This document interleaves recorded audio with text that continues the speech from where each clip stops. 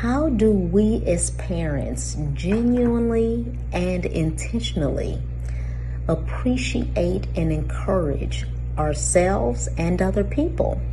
Our parental influence is being modeled. Our teens are watching, and we'd like their interactions on the college campus with other people to be positive. So what strategies do you have in place? I'm Dr. Michelle Lloyd. Short Cast Club